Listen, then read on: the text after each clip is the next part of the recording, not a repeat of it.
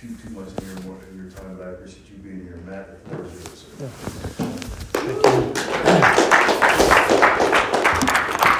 Thank you, Scott. My name is Matt, and I'm an alcoholic. I got a couple notes that jotted down because this is 40 minutes, I think he said. So, like you said, I met him through the All In group over in Columbia. It's a men's group. I think it's one of the best men's group in Columbia, but it meets on Tuesday nights at 7 over in downtown Columbia. But I've been sober about 5 years and 10 months or so. I got sober February 1st, 2018. What I thought I'd do is, the big book says to talk about what life was like, what happened, and then what life is like today. So I thought I'd share a little bit about that. And in particular, add in, what's this thing called the obsession and how that relates to me and how I'm dealing with it today. Because that hadn't really gone away. It's just moved into more productive things than things that were trying to kill me. And then I thought I would talk about how I worked the steps and some of the things that really were pivotal points in my working the steps process through my sponsor. But at the height of my fall, at the height of my bottom, if you will, I found myself in a ton of debt, meeting with a banker, trying to convince him in front of this big rundown mill manufacturing facility. I was trying to convince this banker to loan me some more money. I was trying to buy this big mill, and I was drinking and drugging at the time. I wanted to be with him early in the morning, like 7 in the morning, before I started using, because that was when I was sober. But it didn't really get very far. I was talking to him about how we could bring in a rail car area here, and asking him how much a port would cost. And he's like, $2 billion. And it was this grandiose thinking. I thought, when I was drinking and drugging, I thought I was Elon Musk. I really did. I thought that whole saying or that song, I was 10 feet tall and bulletproof. That's how it was for me. And I call that the banker story, because what it didn't tell you is that I already had a $150,000 line of credit with him to buy equipment. I had a solar business at the time, and I was late on those payments. And it was just it's like I could just now look back on him and think, what was he thinking about me at the time? I mean, what was going through his head? Here's this young kid who doesn't, I was $150,000 in debt with him. I wasn't making the payments on that, and here I am talking about buying this manufacturing facility and turning it into a big hydroponic grow site for vegetables and whatever else, So all that's crazy talk, and it's crazy to think about it today. I still have that passion. I still want to do that one day, but today I'm doing it with the thought process that, hey, maybe it'll happen one day when I'm sober and doing it solvently. To kind of just leave you with that story and then come back to it. My family history, I grew up with an older brother and a younger sister. Currently, I have a wife. We've been married almost 18 years. She stuck with me through all this. Don't know how, but we're gratefully much stronger than we were before we went through all this. I've got a daughter who's 11, and I'll share a little bit more about that. But when she was, just to put it in perspective, when I was at the bottom of my bottom, she was about 4 or 5 years old. And some of the key things that made me get sober was the shame and the guilt that I had, knowing that she was starting to remember things. And she was starting to repeat things Daddy says or Mommy says to Daddy. That whole 4 to 5 year old thing when they're talking, and that was like, I can't have her grow up like that, and think that Dad's just some drunk or, high all the time. So that's a part of my, I'm blessed that she doesn't remember any of that at all. She's now to the point where she doesn't know of a drunk Matt. And I'm very grateful for that. I grew up with a dad who's a mechanical engineer, PhD mechanical engineer, super smart. He used to teach calculus to college kids. I struggled with math. I was in the middle grade classes, not the advanced, not the on grade level. But part of me telling my story about what life was like was to show how these resentments built and built and built. I didn't have a tool or a resource to deal with them like I do today, being sober.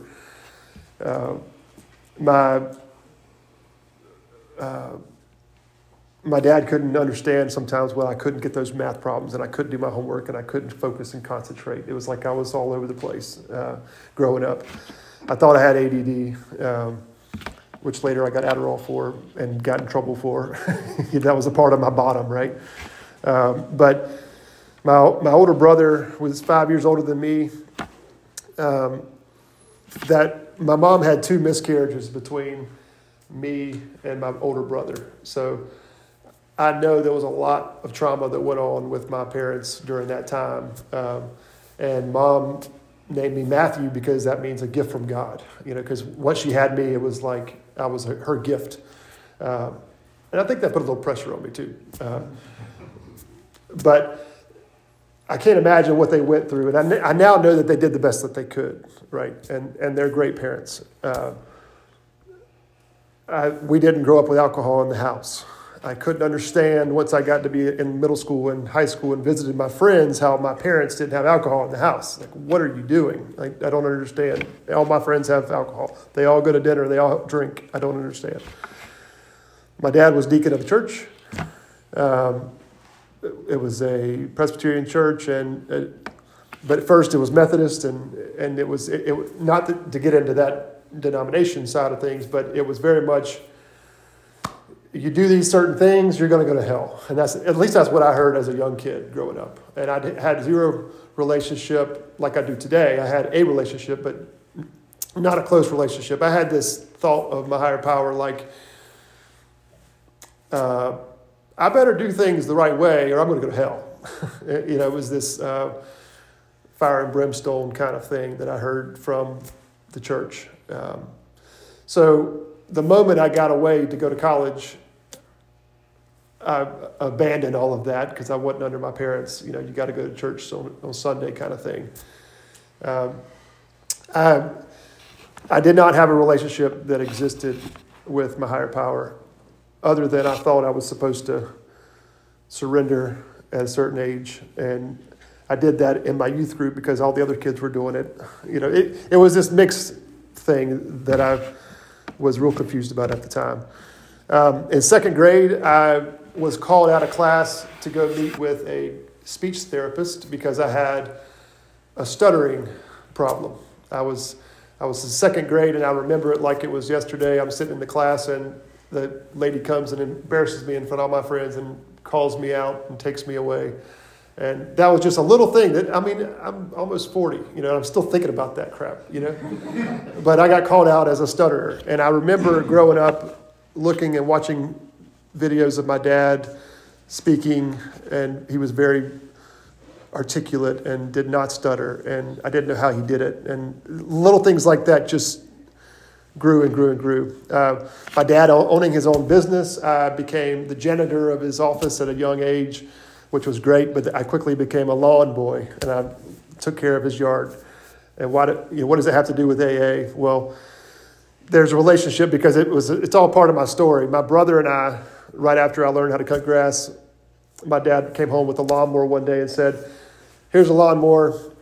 If you want to cut grass with it around the neighborhood, that's fine. You're going to have to pay me back, though. Here's an amortization chart, and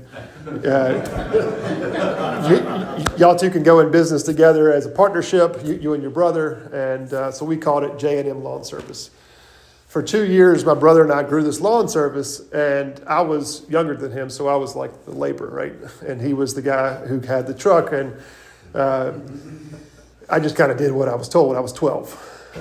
And so between 12 and 14, we cut grass, and we grew it to 12 yards a week.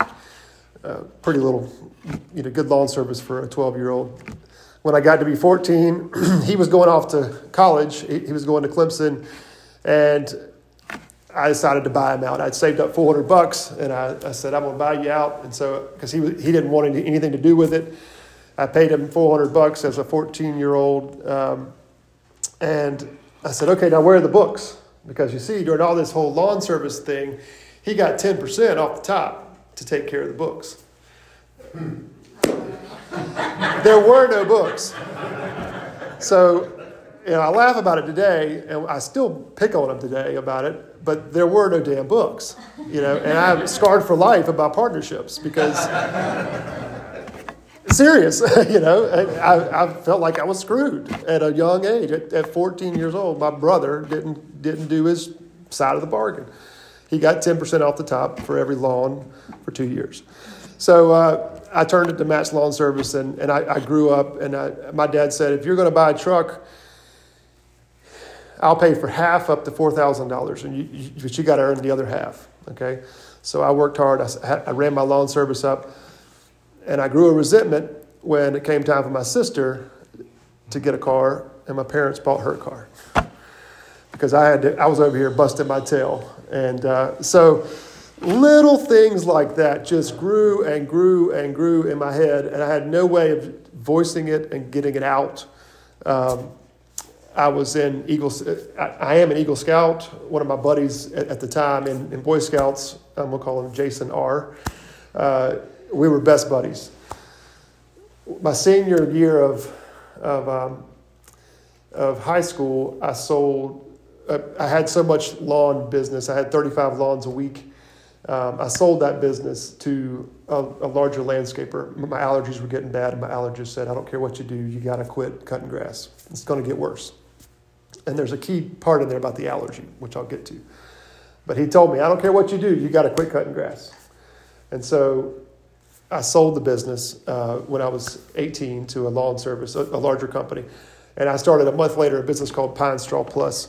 Pine Straw Plus was where I bought bales from some Hispanic guys that brought me these bales, and I would distribute them to homeowners and landscapers. And I hired my best friend. All was good. I grew the business, but I found out through other people that worked for me that he was selling bales to his dad for cash on the weekends. And he was my Eagle Scout buddy from Boy Scouts. What do? You fire him? He's your best friend. And so we broke off. Come to find out he had a stealing problem.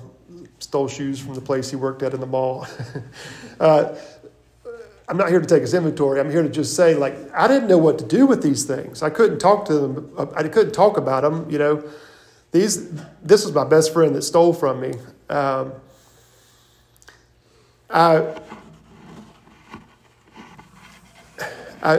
won most likely to succeed as a senior superlative, but I got first runner-up. And all through college, I mentioned that kid went off to be a drug addict.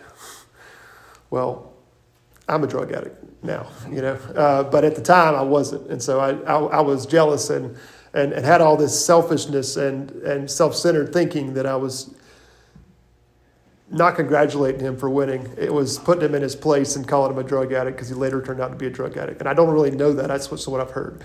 But my first drink was at prom when I was 16. We went out to a campfire of one of my buddies, and I had Mike's Hard Lemonade.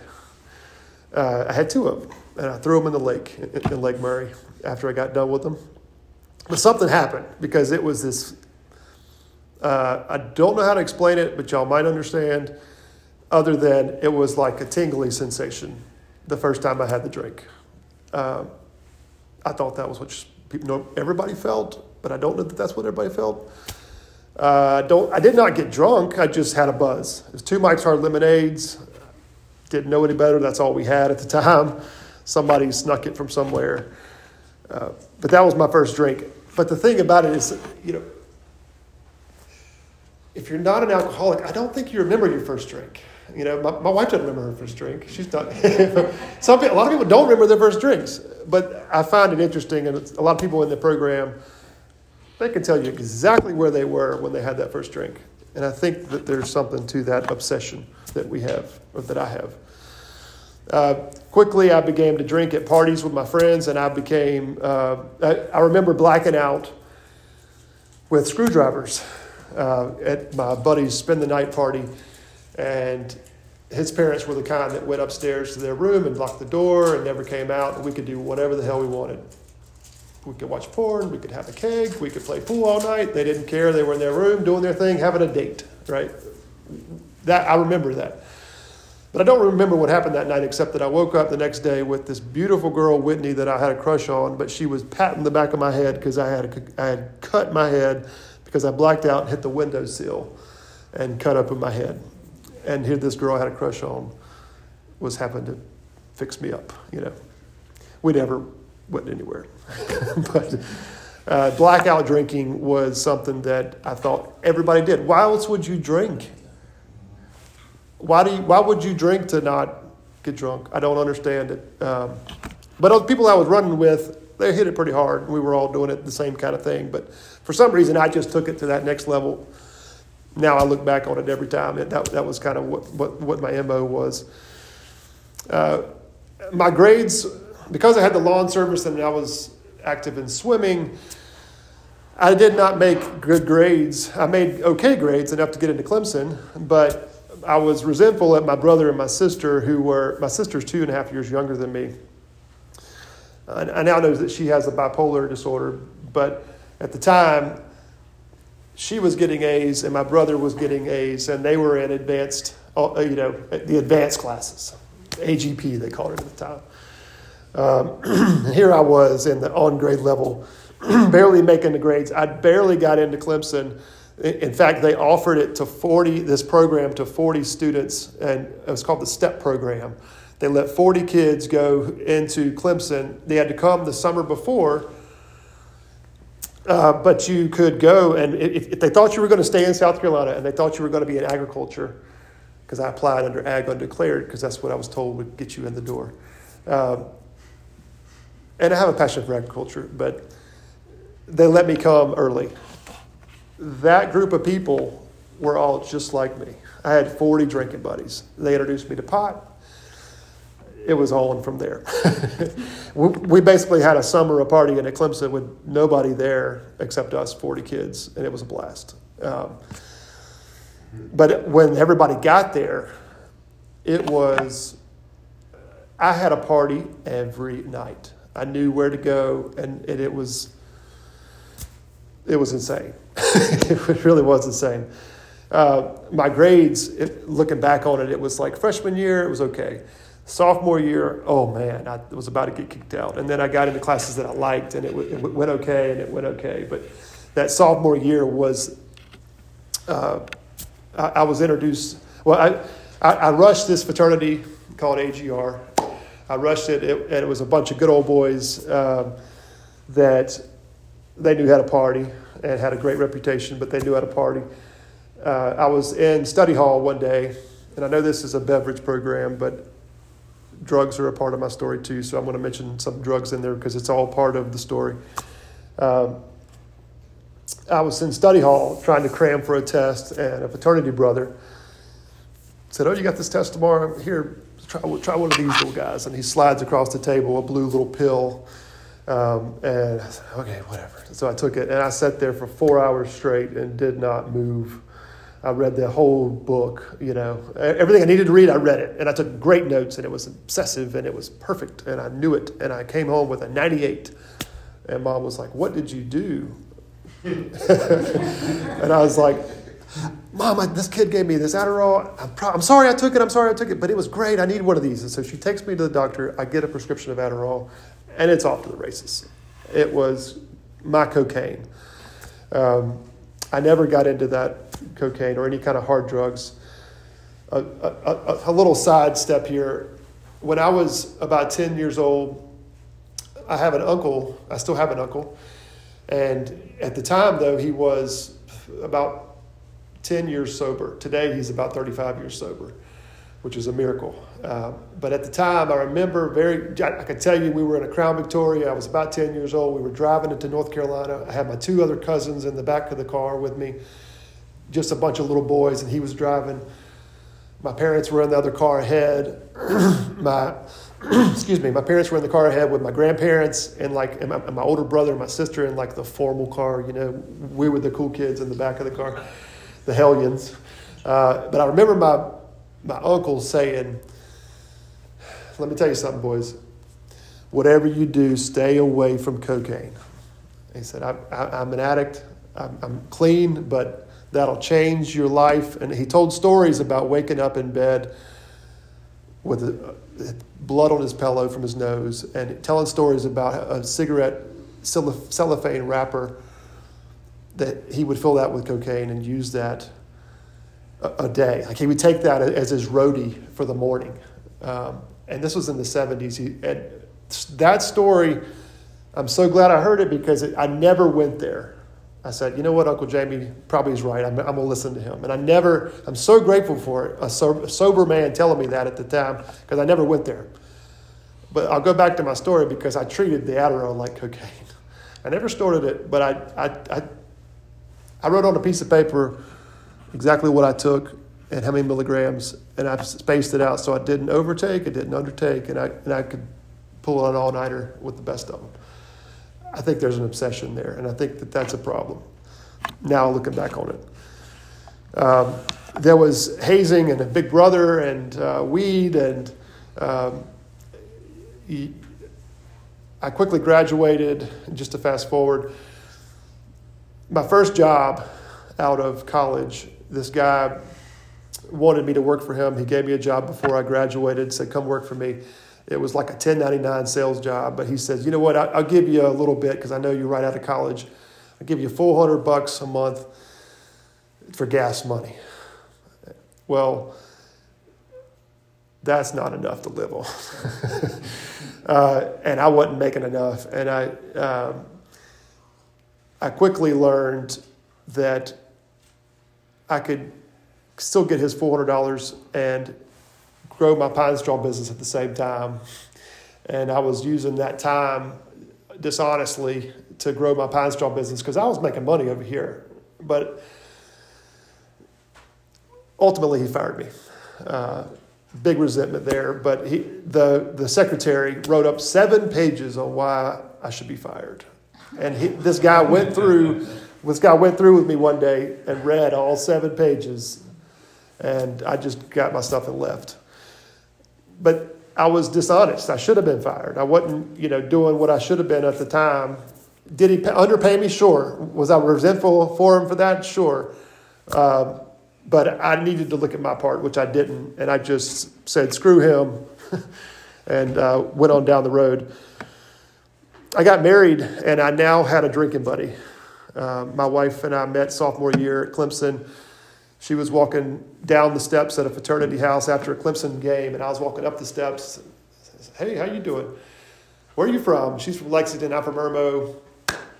We got married, but we were drinking buddies. We very well drank every day. We had wine every night. We had mimosas on Saturdays, mimosas on Sundays, beer in the afternoon.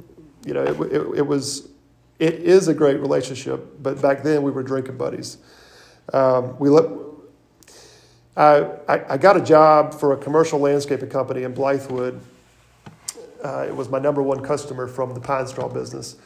He used to buy like 6,000 bales of pine straw and tell me to go put them out, and he paid cash, or he paid when he said he was going to pay. I thought he had something going on, so I went to work for him because I thought I'd learn a lot. And my drinking and drugging and weed addiction from college, I still was doing at that job. And I now know that because of my drugging and drinking, I knew I couldn't get a job because I couldn't pass a real job. Not that landscape is not a real job, but I couldn't pass a drug test. So I was limited in my job hunt. I don't know if anybody's ever been in that situation before. But I needed insurance, and I needed a job that paid pretty well. But I remember hiding my bowl in my truck, my company truck, and my boss and the head supervisor needing to drop me off somewhere, and they took my truck that had the bowl in it, and I just know it stunk, And I never got called out for it. I don't know if they found it or they never found it, but you kind of wonder about those things. But the fear that I had about all that, I could not get fired. I was a newly married, had a small 2-bedroom, 1-bath house. I left there because the recession hit, and I got a job at one of the largest vegetable producers in this side of the Mississippi. They had 4,000 acres. I do have a passion for plants. I wanted to learn about vegetable production. They had 700 or 800 employees, and they drug tested.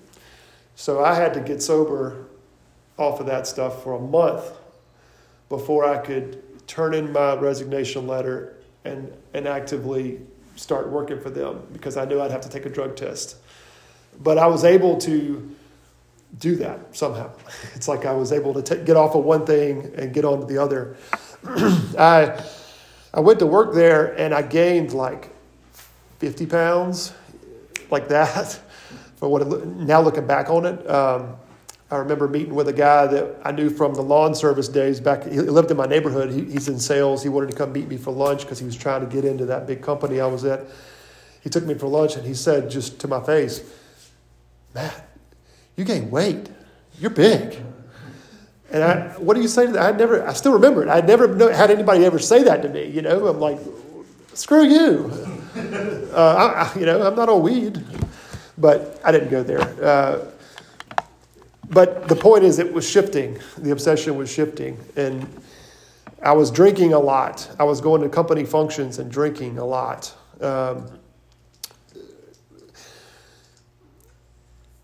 I installed 10 solar panels on my house while I was working for that company. I saved up and bought some solar panels, rented a cherry picker lift and put the panels up on my house.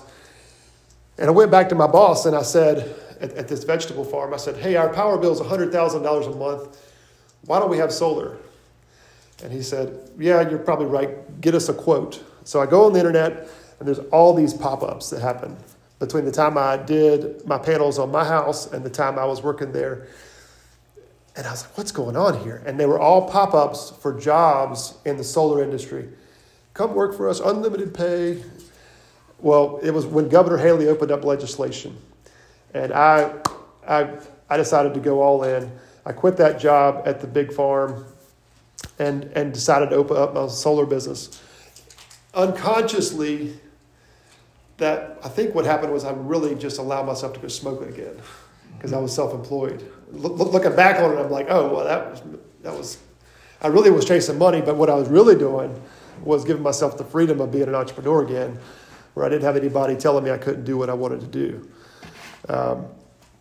So that solar business, if you go back to my very first story with the banker, the solar business was the event. For 5 years, I grew the business, and it got to where I didn't expect this to happen, but in 2017, my granddad passed away. And that was the event where I could today put a flag on the ground and say, my granddad passing away. I went into depression.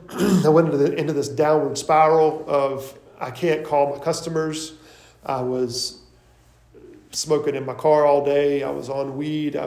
If you remember that, the reason why I mentioned all these outside issues with drugs and things is because there's a chapter in the book where they talk about the pill. Not the pill, but how there's a pill for everything. It mentioned how there's this chapter in the book that talks about how you had a pill to wake up, a pill to do this, a pill to do this. And that was me. I didn't realize it, but what had happened was through the 5 years of growing my own business, I had that Adderall still from college that I could use as my crutch when I needed to write a contract or write a report or study something that I didn't know how to do. I had the Adderall.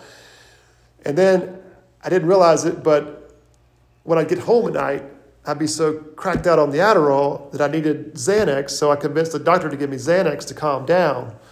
Well, I would still drink wine at night with my wife because she's my drinking buddy. She wanted me to drink wine. And, there was this spiral, but that affected my sex life. So then the doctor gave me a different pill to have sex, but that causes other problems. And then those pills were too expensive, so he gave me some blood pressure pill that was supposed to do the same thing. And then I couldn't sleep at night, so they gave me a pill to go to sleep at night.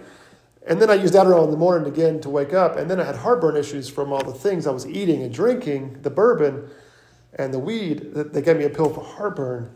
Before I knew it, I had a 1-gallon bag of pills that when I hit rock bottom, my wife was like, what is all this? And it was all prescribed. They just gave it to me. And I'm not blaming them, but I would ask for it. I'd sell them on this pill at this time, and then I'd go sell them on this pill at this time. They call it doctor shopping, if you hadn't heard that phrase. But that was me. I had a pill for everything. So my granddad, when he passed away, you see, when we were kids, he was the one that got me passionate about agriculture. He was the one that when I'd walk around in his farm, he had a little size of this room, times 2 or whatever. He had a garden, and he had 4-foot tall squash plants. And he got me passionate about that kind of thing. I remember walking around. He had a compost pile, right? All those kind of things. When he died, I had never lost anybody. And I'm sitting here looking at him. He was sober. He didn't drink. He drank ginger ale at parties. He was a good Christian man. He was active in his church. Never saw him and his wife fight. And here I am, my wife's, all that was it caused a lot of stress and a lot of depression when he passed away, because I didn't want to be where I was when I passed away. I wanted to be where he was, and I didn't know how to get there. I didn't know how to grow up, if you will, and get sober. March 1st, 2018, I became sober.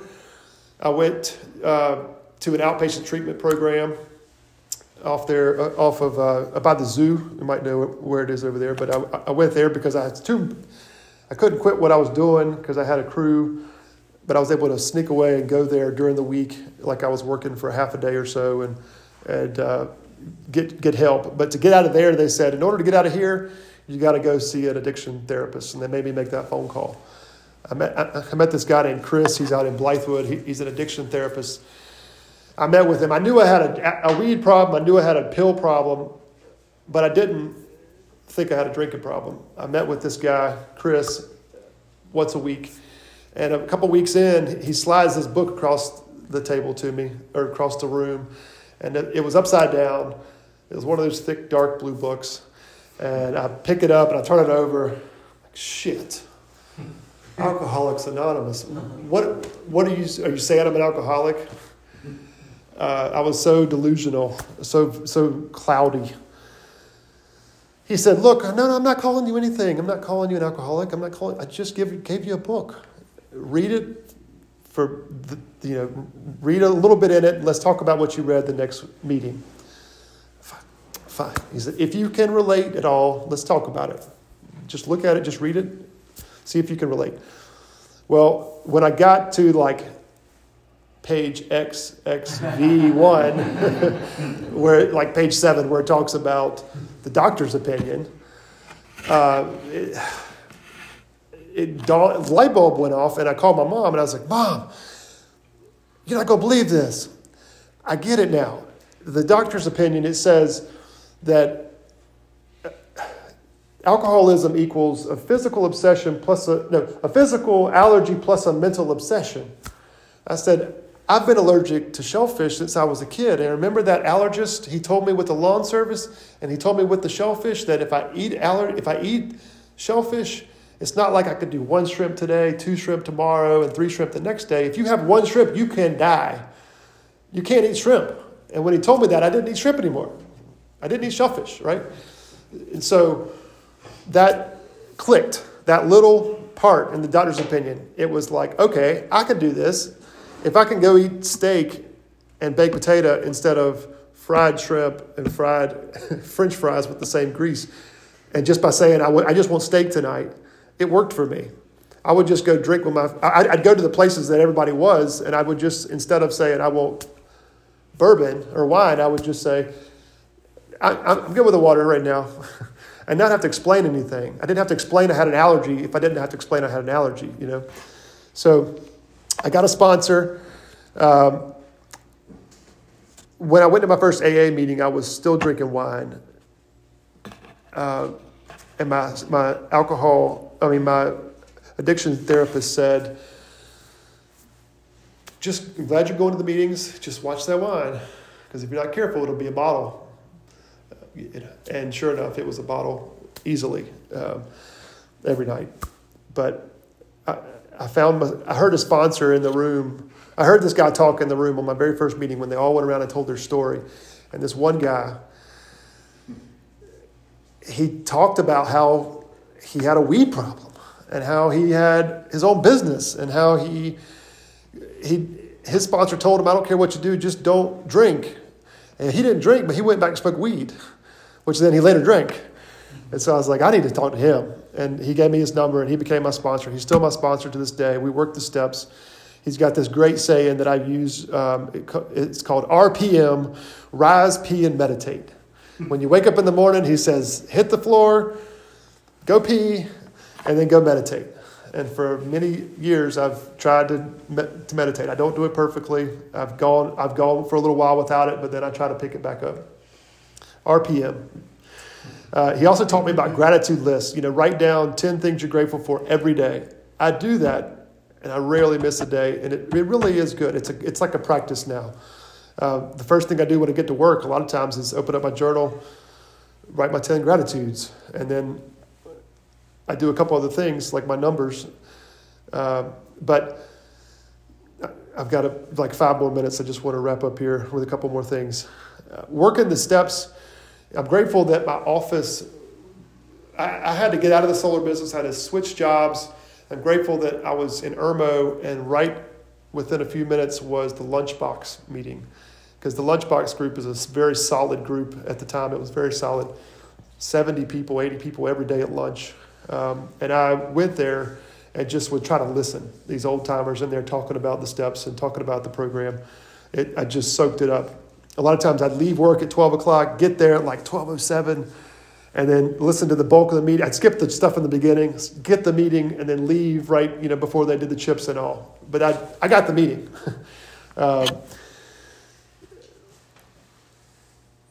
During the bottom,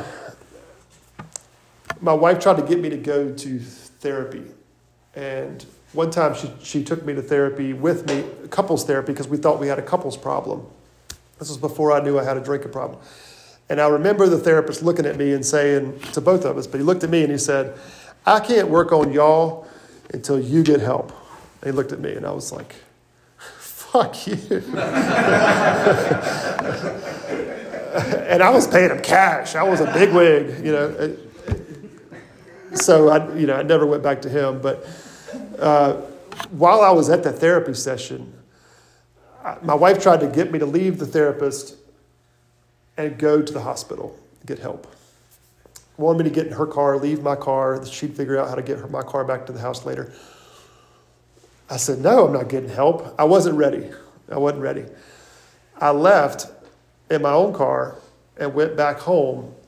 And as I pulled it up to my house, there was a locksmith there changing the locks. She had the locks being changed while I was in therapy, marriage counseling therapy. That's how bad it was. My sober uncle was coaching her. I didn't realize it, but he was coaching her and said, the way you raise his bottom is move all the money away. So she drained all of our savings, all of our checking account, and moved everything to her parents' account, which I was pissed. But he was raising my bottom, so I didn't, drain our $30,000 in savings, our emergency fund that we don't touch. I had access to, and I'd already drained it twice for business expenses. I'm grateful for that uncle today that coached her, and I'm hoping I could be a coach to somebody, maybe their wife or somebody that is struggling with that one day. My story about peeling the onion, they talk about peeling the onion just to get vulnerable. Drugs was the first part. I had to peel that outer skin of the onion. Then I realized I had a drinking problem. Peeled that onion. I'm not one of these guys that just stuck with AA. I have tried other 12-step programs. I quickly realized a year into AA, once I was sober, I had a money problem. And I found DA, called Debtors Anonymous. I had a debting problem. I'd racked up $68,000 in credit cards. I had like 10 credit cards because they were all business. Some of them were in my wife's name. Some of them were in my name. Some of them were in the business. It was a mess. They're all been paid off. But I had a debting problem. I also, once I got a handle on my money, and I went to DA and got solvent. They call it solvency, just not debting, just for today. A year later, I realized I had what they call sex and love addiction issues. So I went to an S program, peeling back the onion some more. I realized I had ACA issues. My parents didn't drink, but you see, my dad is a workaholic to this day. He can't, he's still working cases and he's trying to retire. My mom has the obsession. Did she drink? No. But she's got the obsession. She got it from her mom, So this ACA program, I'm not as active in it as I should be today. I'm still working on things, obviously. But it's great to know that as this obsession moves, there are places to go. There are 12-step programs for that I can reach out and go to when I need it.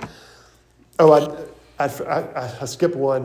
When I got sober, off drinking and drugs, I gained 40 pounds instantly again.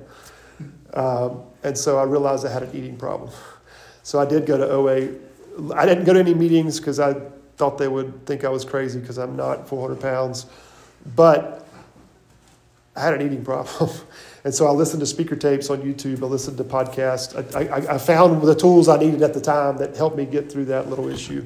And I've got some things that I don't do today to help me work on that issue.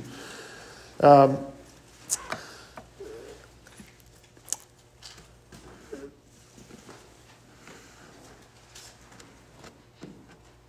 grateful for this program. I'm grateful for the sponsees that I have today that are actively working the program, that are keeping me young in it, keeping me green in it. I don't regret the past today.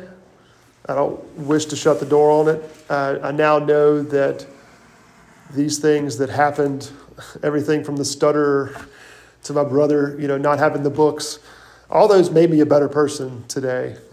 And I'm grateful for all those things. I couldn't see those things. It took working the steps with a sponsor to really see it from a different angle and to see what my part in it was with all these things. I could have asked for the books as a partner, right? Now I know those things, and I'm able to recognize my part in things. I had a resentment that happened yesterday, okay?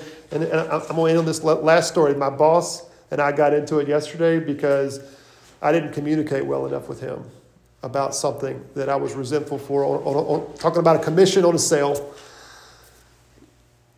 I thought I was going to get the sale. I priced it that way. He didn't think I was getting a commission on the sale. I didn't communicate to him that I had priced it that way. I sold it. I go to get my commission. He says, we didn't talk about that.